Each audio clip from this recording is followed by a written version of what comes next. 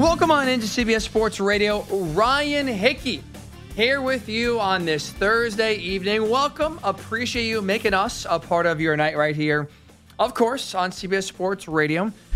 If you are missing out on the Thursday night game to listen to us, number one, thank you. Number two, I promise you, you're not missing out on much. 10-3 right now, Panthers over the Bears. 13 minutes ago here in the second quarter, only touchdown was a 79-yard punt return for a score by Carolina. Offenses, Bryce Young's looked okay, moved the ball a little bit. Tyson Bagent looking like you would expect an undrafted rookie to look right now after getting a few starts and kind of the book out on him. Bears offense is really doing nothing whatsoever. So it's been a low-scoring game. It's been a tight offensive game, to say the least, right now. And that's where we are. Again, 13 minutes ago here in the second quarter, live from Chicago, 10-3. Panthers over the Bears. Don't you worry. We got you covered all game long right here on CBS Sports Radio. Let's go to college football. Biggest story in college football, right, is the Michigan cheating scandal. And now it seems we are going to get some sort of answer on if there will be a punishment for Michigan and what that punishment could look like here in the near future. One of the reports of what a punishment could look like is a suspension of Jim Harbaugh. I don't think suspending Jim Harbaugh is enough of a punishment for Michigan. I really think the only sufficient penalty that warrants the crime they committed is banning them from the college football playoff. Like, let me ask you this. How does suspending Jim Harbaugh actually negatively impact the Wolverines on game day? Like, he's not the play caller. He's more of a CEO. So outside of, to go for it, to punt, which you can kind of, give your strategy and philosophy to an assistant coach before the game anyway, what is Jim Harbaugh really doing to affect the outcome of games on Saturday? I think very little. And so if you remove the head coach from the sideline, how much are you actually punishing Michigan when his role on game day is not that drastic anyway? Like, not that important anyway. I don't really see how that punishes Michigan or makes the playing field level. Like, look, perfect example is this. Jim Harbaugh and Nick Saban are similar coaches, meaning they don't call plays. They're more of the overseer, the CEO. Nick Saban missed one game in his illustrious career because of COVID, unfortunately, back in 2020. Alabama was rivalry week against Auburn, the Iron Bowl. Saban did not coach. You would think the greatest coach in college football, him not being there, Alabama, for even how tight run they are, would be a mess, right? Would have some hiccups, would maybe struggle, would have the coaches kind of running around like chickens with their head cut off, and be disorganized. They beat Auburn, their hated rival, 42-13. No Nick Saban, no problem. So if the greatest head coach in college football history, not being on the sideline, has no impact on his team's ability to win or lose on Saturday, how does suspending Jim Harbaugh really punish Michigan? I think the two biggest things Harbaugh does for this program in terms of why right now Michigan is at their level, recruiting, coaching hires. But that's really, from his perspective, the two biggest areas he can influence the most from season to season. Both of those things happen in the offseason. Like Saturday, Jim Harbaugh's not pushing magical buttons, and that's why Michigan is winning all these games. You take him off the sideline, I don't think it really impacts or has the intended outcome the Big Ten or even the NCAA thinks it could. And I think part of the responsibility here in handing out this punishment is trying to prevent any copycats. But in order to, excuse me, I got this damn cough that has been around for 3 weeks. I can't shake it. It still pops up at the most inopportune times. So my apologies. I'm trying to work through it here. Your patience with that would be greatly appreciated. Okay, now what we're saying. Part of what the Big Ten and the NCAA, I think, have to do here is not only punish Michigan fairly, but also de-incentivize cheating going forward. You have to make this punishment so harsh that no coach thinks it's worth it again. And I think that punishment is banning Michigan from the college football playoff. You take away a chance to win a national title, which is what every single coach is coaching for every single year. You really hit them where it hurts. You really then have coaches question, is this worth it? Is cheating to know what the plays are and winning more games because of it, is that worth the possible punishment of if we get caught, well, we're not going to have a chance to win a national title? I would be shocked if any coach says, yeah, that risk is worth the reward. I don't think so. That's how you de-incentivize cheating and prevent it from coming now widespread, or prevent other teams from basically being like, oh, that's all Michigan got? Hell, let's do the same thing. Let's be a little bit more covert. Let's be a little bit more discreet, but screw it. NCAA is not going to do anything to us. It's worth it. You can't have any copycats.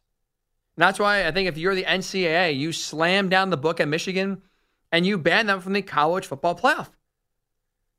And part of the reason why I think I could say that so definitively at this point is we got to use common sense here. Like at this point, we need common sense to prevail. Look at all the facts here. We got to stop pretending like Michigan is innocent. We got to stop pretending like this was just some rogue employee doing this on his own and that Jim Harbaugh had no idea what was going on. The facts are this. Connor Stalions made $55,000.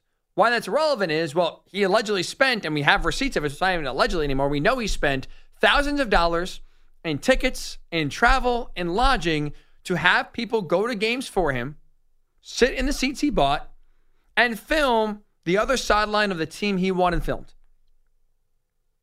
I know what it's like to make $55,000. It's not a lot of money. And I'll tell you this right now.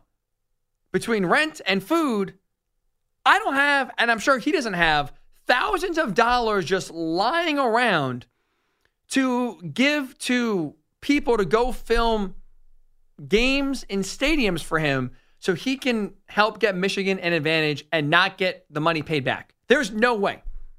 You're not making any money whatsoever. That paycheck is not enough to have a livable life and also shell out thousands of dollars without getting paid back by Michigan to do what he was doing. So you have that fact. You have the receipts that we have, the transactions from Venmo and from the ticket websites of him buying tickets in his name. We have stadium surveillance in the stadiums where, obviously, stadium surveillance in the stadiums, duh. Way to be repetitive, Ryan. We have stadium surveillance videos of people in the seats Stallions bought with their phones out, recording the sideline the entire time. I'm a sports fan. You're a sports fan listening. Do you ever go to games and just sit there the entire time with your phone recording the other sideline? No. That's not normal fan behavior. Video of that. We also have video of Stallions on game day. Remember, as his title as a recruiting staffer, so not even involved in game day operations, we have video of Stallions in the hip pocket of Jim Harbaugh, the offense coordinator for Michigan, and the defense coordinator. Why would a recruiting staffer be next to the head coach when they were playing Ohio State if he had nothing to do with this or Michigan was innocent? It's not just happenstance. You don't just let anyone on the sidelines, let alone stand that close to the head coach in such a big game. So can we honestly look at all these facts and say Michigan cheated? I mean, hell, Connor Stalions resigned and is not cooperating with the NCAA. What we learned now from his big Michigan manifesto document he published or had, saved on his computer was his ultimate goal was to be the Michigan football head coach. That was his dream. Last time I checked, I don't think anyone is giving up on their lifelong dream and resigning from a position that at least allowed them to work their way up to get the career they aspire for, that they're working their entire life for, if the allegations were not true. Right? You're not retiring from a path that leads you to your dream job if what you were being accused of doing was false. And you're also not cooperating because Stallions knows that if he says anything, if he opens his mouth, he's implicating Jim Harbaugh and the rest of the football program. So that's why when the NCAA came knocking, when the Big Ten came knocking, what did he do? I'm not talking. You want my computer? No way. You know, and he asked me questions? No way. Get lost. I give him credit for going down with the ship and not taking anyone with him. But he's not cooperating because he knows if he has to talk, Michigan is screwed. So let's stop with this charade of, did Michigan really cheat? Do we know the facts? Common sense is enough. Look at all these facts that we know. This is not a courtroom. This is college football. We can conclude Michigan cheated and Jim Harbaugh knew. And that is why, for me, I feel very comfortable and confident saying Michigan should not be allowed to participate in the college football playoff. No one can tell me Michigan didn't cheat, and no one can tell me Jim Harbaugh didn't know. I mean, even Michigan knows they cheated. I want to read you their very brief statement here. They put out a statement, a response, a rebuttal, if you will, to the Big Ten, urging them to not hand down punishment until this entire NCAA investigation is completed, which, as we know, being college football fans, is not going to be for months, maybe years. Well after this 2023 season has concluded. I want to read you part of Michigan's explanation, defense, if you will, written by lawyers as to why Michigan should not be punished. Right? This is Michigan to the Big Ten, why they should not be punished. Quote, "It is highly dubious that a junior analyst's observations about the other side's signals would have had a material effect on the integrity of competition, particularly when, according to present evidence, the other coaches did not know the basis for those observations," end quote. Interesting word choice there from Michigan. According to present evidence, the other coaches did not know. I've been around long enough, and I've read a lot of statements from teams, coaches, and players when they are accused of wrongdoing. I've read a lot of statements of how they try to clear their name. Usually, whether they know they're guilty or not, state some sort of strong denial. Usually use the words or the phrases categorically false, unequivocally deny. And how many times have you seen that? Those allegations of me cheating, they are categorically false. We unequivocally deny any wrongdoing. Those are like lawyer buzzwords 101.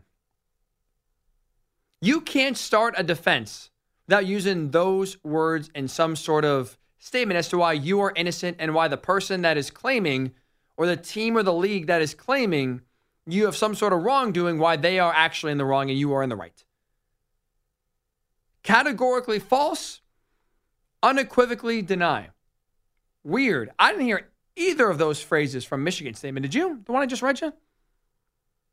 What Michigan said is, according to present evidence. Doesn't sound like a denial of wrongdoing to me there. That's Michigan telling you, right now, no one's found us guilty. I'm not saying we didn't do anything wrong, but right now, no one's found us guilty. No one's found the smoking gun. There's no denial that a smoking gun exists. They just said, well, right now, no one's found it. So even the statement Michigan put out there to the Big Ten, pleading to wait on a possible punishment, is an admission of guilt, is an admission of rules being broken, is an admission of cheating. String it all together. Common sense has to prevail. And that is that Michigan cheated and should be punished for it. And the punishment, I don't think, is harsh enough for just suspending Jim Harbaugh. Whether it's for one game, whether it's for the rest of the regular season, whether it's for the rest of the year, including any bowl games, college football playoff appearances, I don't think that's enough. I think the punishment that fits the crime here for stealing signals, breaking 2 rules, and getting a massive advantage over your opponents is banning Michigan from the college football playoff this year. Only thing I see right. And so I'm curious your thoughts here. 855-212-4227. 855-212-4227. Is a suspension of Jim Harbaugh harsh enough in your mind to have that punishment fit the crime? Or are you with me that, you know what, they should be banned from the college football playoff this year? 855-212-4227. 855-212-4227 at Ryan_Hickey and the number 3. We'll get your thoughts. Also, right now, it's still 10-3, midway through the second quarter here in the Thursday night game between the Panthers and Bears. Panthers are the ones up 10-3 right now over the Bears. We'll keep you updated on that game. Also, when we return, I want to talk about some college football this upcoming Saturday. The worst spot to be in college football. Right now, it's where Penn State and Ole Miss are. I'll explain why when we return. It is Ryan Hickey with you on a Thursday, right here, CBS Sports Radio. Ryan Hickey with you right here on CBS Sports Radio. It sounds like and looks like Travis Kelce is going to be hearing that song by Taylor Swift in person. He is going, I think it's to South America, it looks like. Argentina. This bye week as the Chiefs are on the bye to go watch his girlfriend Taylor Swift perform in Argentina. Not bad. Not a bad gig whatsoever. Like, you want to talk, people are saying, oh, is this fake? Is this a PR relationship? Taylor Swift's putting in the time, going to the games, traveling to MetLife. She put up, think about this. You know how much you must love Travis Kelce? She put up and went to a game to watch Zach Wilson throw the ball. Oh, you could have paid me to watch the Jets. They stink. They are tough to watch. She went out there and toughed it out. She's now best friends with Brittany Mahomes. I'm sorry. That's brutal. That is brutal. You must really love Travis Kelce to put up with Brittany Mahomes and go watch Zach Wilson throw the football. And credit to Travis Kelce now returning the favor. It's right. Relationships, as we know, are give and take. Now he's going down to see her and her turf-ish. Traveling, visit to go see her and her tour. Argentina, let me tell you, man, even if this doesn't work out, and Swift's track record kind of tells you it probably won't, but hey, whether this is a fling, whether they date for a few years and break up, or they get married, Travis Kelce, man, you talk about living the life. Just to be around, probably in the offseason, travel around, maybe be a groupie or a roadie as Taylor Swift continues her international tour. Not a bad life to live, man. He is doing something right. Super Bowl rings, millions of dollars, and now traveling to other countries to watch your girlfriend perform. Could be a worse life. Could be a lot worse life than that, man. Travis Kelce, again, good for you, man. He's getting his money's worth.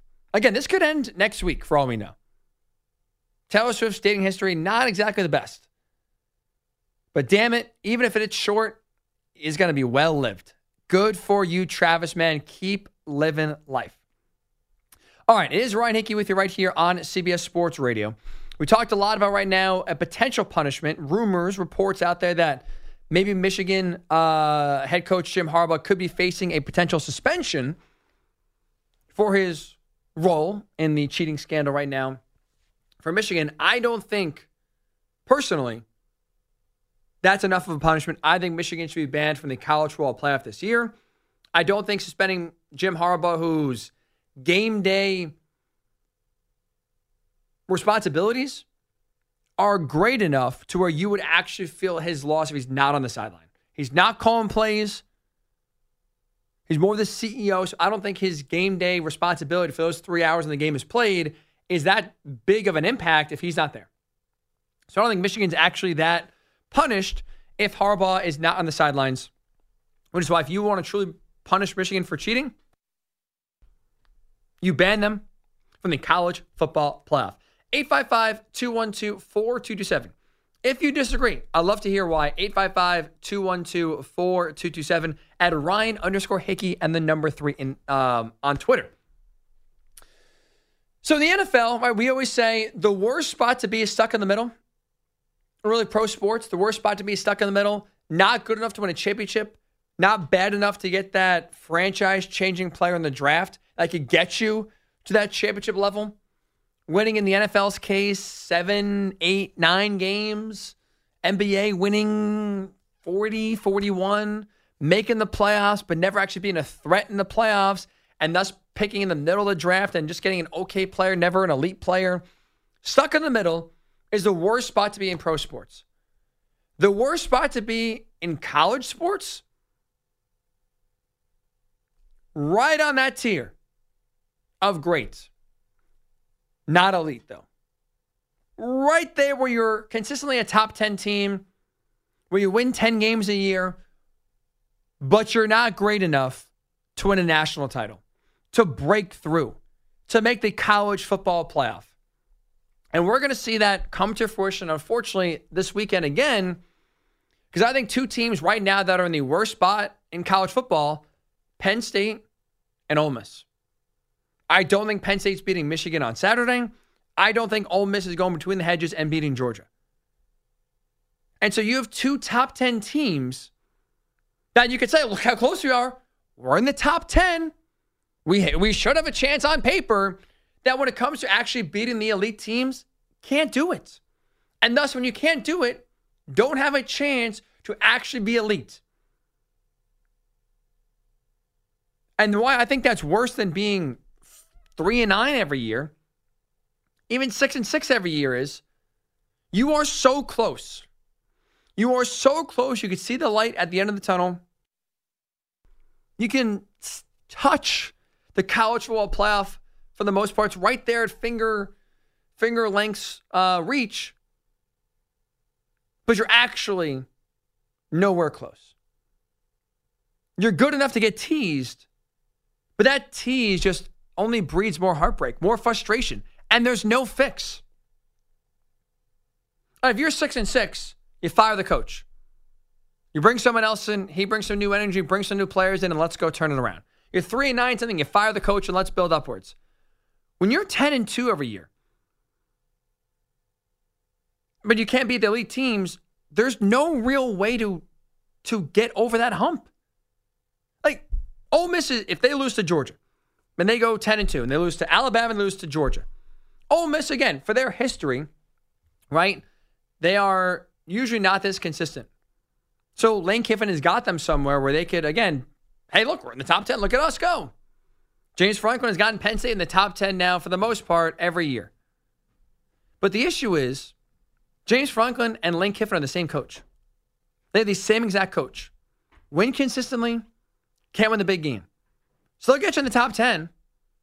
But when it comes to winning that big game against Alabama, when it comes to beating Ohio State, they can't do it. And the issue is when they win so much, you can't really you can't replace them. If Ole Miss fired Lane Kiffin tomorrow, if Penn State fired James Franklin tomorrow, the first 10 guys on their list are unhireable. Because all those guys that are better head coaches are not leaving their current gigs. Nick Saban is not leaving Alabama. Kirby Smart, Ryan Day are not leaving their respective posts. Jim Harbaugh might, that's under different circumstances. But it's like, when you're that great, but not elite, there's only a few head coaches you could hire that are a significant and drastic and definite upgrade. And those coaches are not attainable. So you're taking a risk of hiring a lower level head coach or hiring a hot assistant that you hope can bare minimum keep the standard going of winning 10 or 11 games a year. And then on top of that, coach well enough, recruit well enough to get over the hump and beat the teams you can't beat. That is so hard to break through. It's so much easier said than done that for schools like Penn State and Ole Miss, it's like one of those where it's just like, you know what? You just got to, at this point, hope. Hope you get lucky and break through. Hope one year things break your way and everything goes right and you could finally beat, slay Goliath. But that's really hard to do. And that's why, again, it just breeds frustration because for those fan bases, again, I'm speaking to you as a Penn State alum and a Penn State fan, it is so frustrating to get your hopes up every year, to think this is the year you break through, to win 10 games, hear about how great you are, but then when it comes to the big game, Ohio State and Michigan, you can't win. And so even though the rankings will say, oh, well, you guys are so close. Look at you finished 7th last year. Like, there you are right there. You look at the win total besides your name. Oh, 10 wins. Look, one thing breaks your way. You're talking about 11 or 12 wins. You're in the college football playoff, no problem. But the gap go from 10 to, or how to close the gap to get from 10 or 11 wins to go to 12. The gap to go from 7th in the rankings to 4th. It is way higher than you think. And I think that's the hardest gap to close in college football. It's easy to go from 3-9 to 6-6 to 9-3. Very easy. Hire a better coach, get some better players there, don't beat yourself, get a break of a schedule. You can drastically up your win total in a short amount of time. The hardest gap to close in college football is going from 10 wins to 11 wins. That right now is where Ole Miss is. That right now is where Penn State is. I think we're going to be reminded of that on Saturday when they have two big games. Again, on paper, these are two top 10 matchups. Number 3, Michigan. Number 10, Penn State. Number 2, Georgia. Number 9, Ole Miss. On paper, they should be, wow, that's two great games. Is anyone picking Ole Miss? Is anyone picking Penn State? The answer is no. And that just highlights right there, even though the rankings say they're close, the win totals and records say they're close, the gap is actually wider than you think. And it is so hard to close it. That's why I think in college football, being in that purgatory between good and great or great and elite is the worst spot to be in college football. Close enough to get the tease. Close enough to see the light at the end of the tunnel. Never, though, reach that light. And just like the definition of insanity, you can convince yourself year after year, this is the year. And I may be someone who does that and suckers myself in each and every year, each and every week to convince myself, hey, look, this is things will be different. This is finally the year. I've been telling myself that really every year since 2016. Spoiler alert, every year since 2016, I have been disappointed. All right, speaking of disappointment, one team right now that is not disappointed. The Philadelphia 76ers. What a shock. You trade away James Harden. Now, all of a sudden, you're a better team. Addition by subtraction. The Sixers right now have already won the trade with the Clippers. They are in a much better spot without their superstar. I'll tell you why when we do return. Halftime, it's Ryan Hickey with you right here on CBS Sports Radio. Halftime in Chicago, 10-9. Panthers are leading a field goal fest.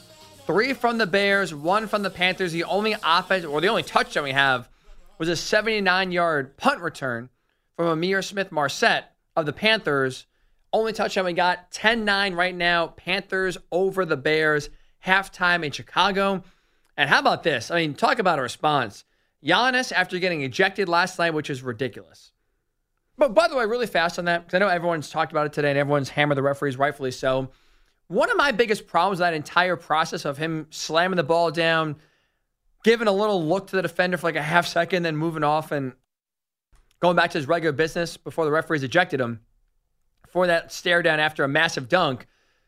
The ejection, right, is egregious. Everyone said that. I'm not going to repeat what most people have said right here on CBS Sports Radio. I'm sure what you've heard throughout the day. But my biggest problem was, why are the referees running away? Like, if you want to have the stone, say, you know what? That's a technical, boom, second of the day, you're out of here. You then should have to face the music and talk to Giannis, which the referee did not do, and talk to, like, make an announcement. You know, they make the announcement after a replay. They get a little, that little camera right there, and it's after review, the ball touched out on Milwaukee. It's now Detroit ball. Make an announcement as to why you ejected him. Give Giannis, as well as the fans and the audience watching, your rationale as to why you ejected that player. I don't need a pool report after the game or a press conference. Just get on the mic and say, I ejected Giannis because I thought his stare down was disrespectful and went for too long. That's it. I'm not buying it. I think it's ridiculous. I think you're making it about yourself and being overzealous. But I think Giannis deserves to hear the explanation as to what he did wrong. The fans and the broadcasters and the fans in the arena and us on TV deserve to learn what you were thinking. Just tell us what you were thinking. We shouldn't have to guess and say, well, geez, what did he do? He stared him down for a half second, and that's it. Give us your explanation. I think we as fans are owed that. And I think Giannis and any NBA player ejected questionably deserves that explanation as well. That was my biggest problem. Ejection, egregious, obvious. But after the ejection, to walk away, to turn your back, to have another referee come over and try to intercept Giannis from chasing you down after making a horrific call, you made the call, man. Stand by it. Don't blow your whistle, give Giannis the tee, throw him out of the game, and then run away in the corner. Stand by it. Stand by your guns. You made the call. Explain it to everyone. That, to me, was the worst part. Now, Giannis tonight, not ejected. Now, the Bucks lost to the Pacers, 126-124. Giannis, though, 54 points. 19 of 25 from the field, incredible. 16 of 18 from the line, so it's improved his free throw struggles. I mean, great individual performance. Didn't lead to a win, but at least bounced back and played a full game. So at least the refs didn't eject him 2 nights in a row. Bucks get the loss. Giannis, though, gets the glory in the sense of having a great 54-point game. All right, game's at halftime, but as a reminder, Bears-Panthers, stream the NFL on Westwood One for free. Sponsored by AutoZone. All season long, you can listen to every Westwood One broadcast of the NFL live on the NFL app by asking Alexa to open Westwood One Sports or on the Odyssey app. Get in the zone, AutoZone. AutoZone's free battery testing and charging is available for free at your local AutoZone. Get in the zone, AutoZone. Of course, restrictions do apply. We talked a lot about college football here in this hour and talking a lot about Michigan and their future. It appears that the Big Ten, maybe tonight, maybe tomorrow, maybe next week, at some point soon, it is believed we are going to get a ruling and a decision of if a punishment will be made on Michigan and what that punishment will look like from the Big Ten here relatively soon. And there are reports out there that that punishment could range from a fine of the Michigan program, a suspension of Jim Harbaugh, everything in between. I don't think a suspension of Jim Harbaugh, whether it's for one game or the rest of the season, is enough. I don't think that punishment fits the crime. I think the punishment that is justified for Michigan for cheating is being banned from the college football playoff. That, to me, is the punishment that should be handed down to the Wolverines. That, to me, is the punishment that what they've done, cheating, stealing signs, that to me is the only punishment, banning them from competing from a national championship this year. That to me is enough of a punishment to warrant the infractions they committed and the rules they broke by cheating. 855-212-4227. Is that too harsh of a punishment? Is a Jim Harbaugh suspension enough in your mind to justify right now and make all well in the world right now compared to what Michigan is being alleged of doing, which is cheating? Ted is calling from Florida. What's up, Ted? What's up, Higgy? How we doing, man? I'm good, man. Look, so I got 2 different points, but I'll start with what's on topic when you're talking about Harbaugh. Listen, you know just as well as I do, the NCAA is not going to ruin this season for those guys that are playing for Michigan. They're going to either suspend Harbaugh or they're going to give him sanctions years to come. Can I say one thing really fast here, Ted, about ruining this season? Because that's part of the reason why I think a college world playoff ban is needed.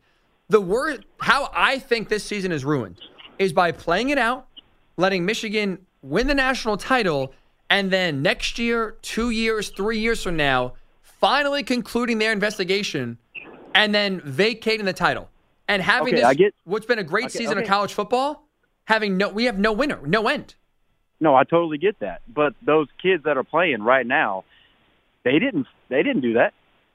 You know what I'm saying? So why punish them for a bad mistake by the coaching staff or whatever is Stallions. It's not their fault. But why punish then the kids on other programs that are left out of the college football playoff or have lost to Michigan and had their college football playoff hopes ruined because of that loss to Michigan when, in fact, they were cheating?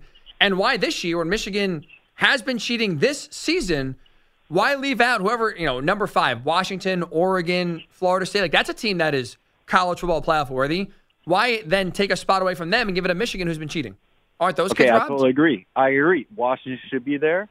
FSU doesn't deserve to be there. But other people need to be there. But they're not going to lose it just for that reason. You know how the NCAA works. They're not going to do something in season. They're going to do it after the fact. That to me, Ted, is the worst case scenario. But again, whatever suspension or whatever punishment that the Big Ten wants to hand out in this, and I appreciate the call, man. This seems like that's where that road is going down. It's going to be up to the Big Ten to handle any sort of discipline. Whether it's a suspension of Jim Harbaugh, whether it's banning from the college football playoff, whether it's a fine, I think all of those pale into comparison to the worst case being us sitting here, to be grammatically correct, in a few years, talking about a 2023 national championship for Michigan vacated and robbing Georgia of a three-peat, Washington of winning the national title, Oregon from winning the national title. I don't think Florida State is very good, but robbing Florida State of their first national title since 2014. And having this season, which has been one of the best seasons in my lifetime at being almost 30 years old, this has been one of the most fun and open seasons I can remember in college football.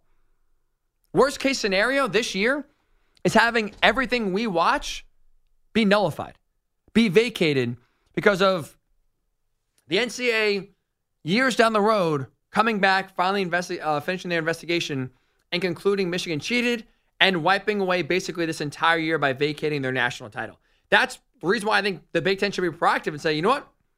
You cheated. You ain't competing for a title this year. We are not having this season lost by allowing a team to cheat and win a championship. All right, really quick here to finish on the NBA. Sixers, big win over the Celtics last night. 6-1, best record in the East. Coincidence? I think not. You want to know why the Sixers are playing really good basketball right now? It's because there's no James Harden. They're having fun. Their offense is in a rhythm. Tyrese Maxey, with an opportunity, is playing really well and proving himself. This team is having a lot of fun and gelling because there's no diva on the roster to placate. There's no one you got to acquiesce to.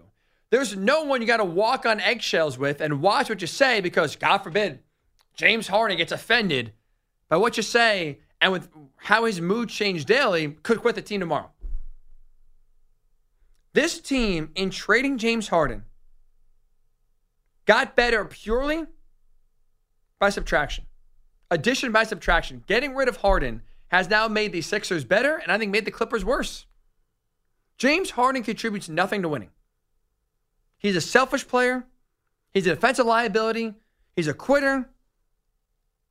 He brings nothing, I think, of value to really any NBA team, but especially one trying to win a title. And don't just take my word for it. Brian Windhorst, pretty well-respected NBA insider, was on NBA Today and ESPN, and he echoed a very similar sentiment. As the kids say, the vibes are immaculate. Joel is happy. I don't know if people were all worried what was going to happen with Harden. Joel is happy. Yeah. Maxey's playing good. Nick Nurse has everybody feeling good in their roles. They've got depth perk. They've got trade assets later on. They're feeling good. Nobody would have predicted this a month ago when they were out in Colorado and nobody knew whether Harden was going to show up or going to play. Look where they are now. Yeah, they'll have some more adversity. Yeah, they may have to tweak this roster a little bit, but they are exactly where they would want to be. No team in sports gets better when they trade away a superstar player and get nothing back. Right now, you're not trading a superstar for a superstar. You are trading a superstar and getting scraps back. No team gets better unless the superstar being traded is James Harden. I advocated a month ago when these shenanigans first started and James Harden's going on his China tour about how Daryl Morey's a liar and then is dodging training camp when it's back here in the States. I said that the Sixers should have cut him. Get nothing back, cut him, and you will be better off for it. To their credit, they got enough of a trade package, enough parts, and enough financial flexibility to have options going forward in trades and have pieces to trade. But it's not a coincidence right now that the Sixers are playing good basketball. It's because James Harden, the dead weight, is gone.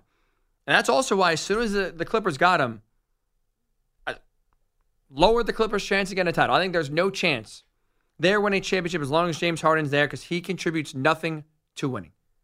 Good for the Sixers. You made the right move, and now, not a coincidence, you're playing the best basketball of the season. That'll do it for this edition of the show. A big thank you to Jack Stern producing the show. Don't go anywhere. JR Sport Brief is up next. If you missed any part of the show, great news. Check out the Hick at Night podcast. Night spelled N-I-T-E. Get all caught up from yours truly right here on CBS Sports Radio. 10-9, Panthers over the Bears. Second half just starting. Have a great rest of your Thursday. I'll talk to you Saturday morning. It's been Ryan Hickey with you right here on CBS Sports Radio.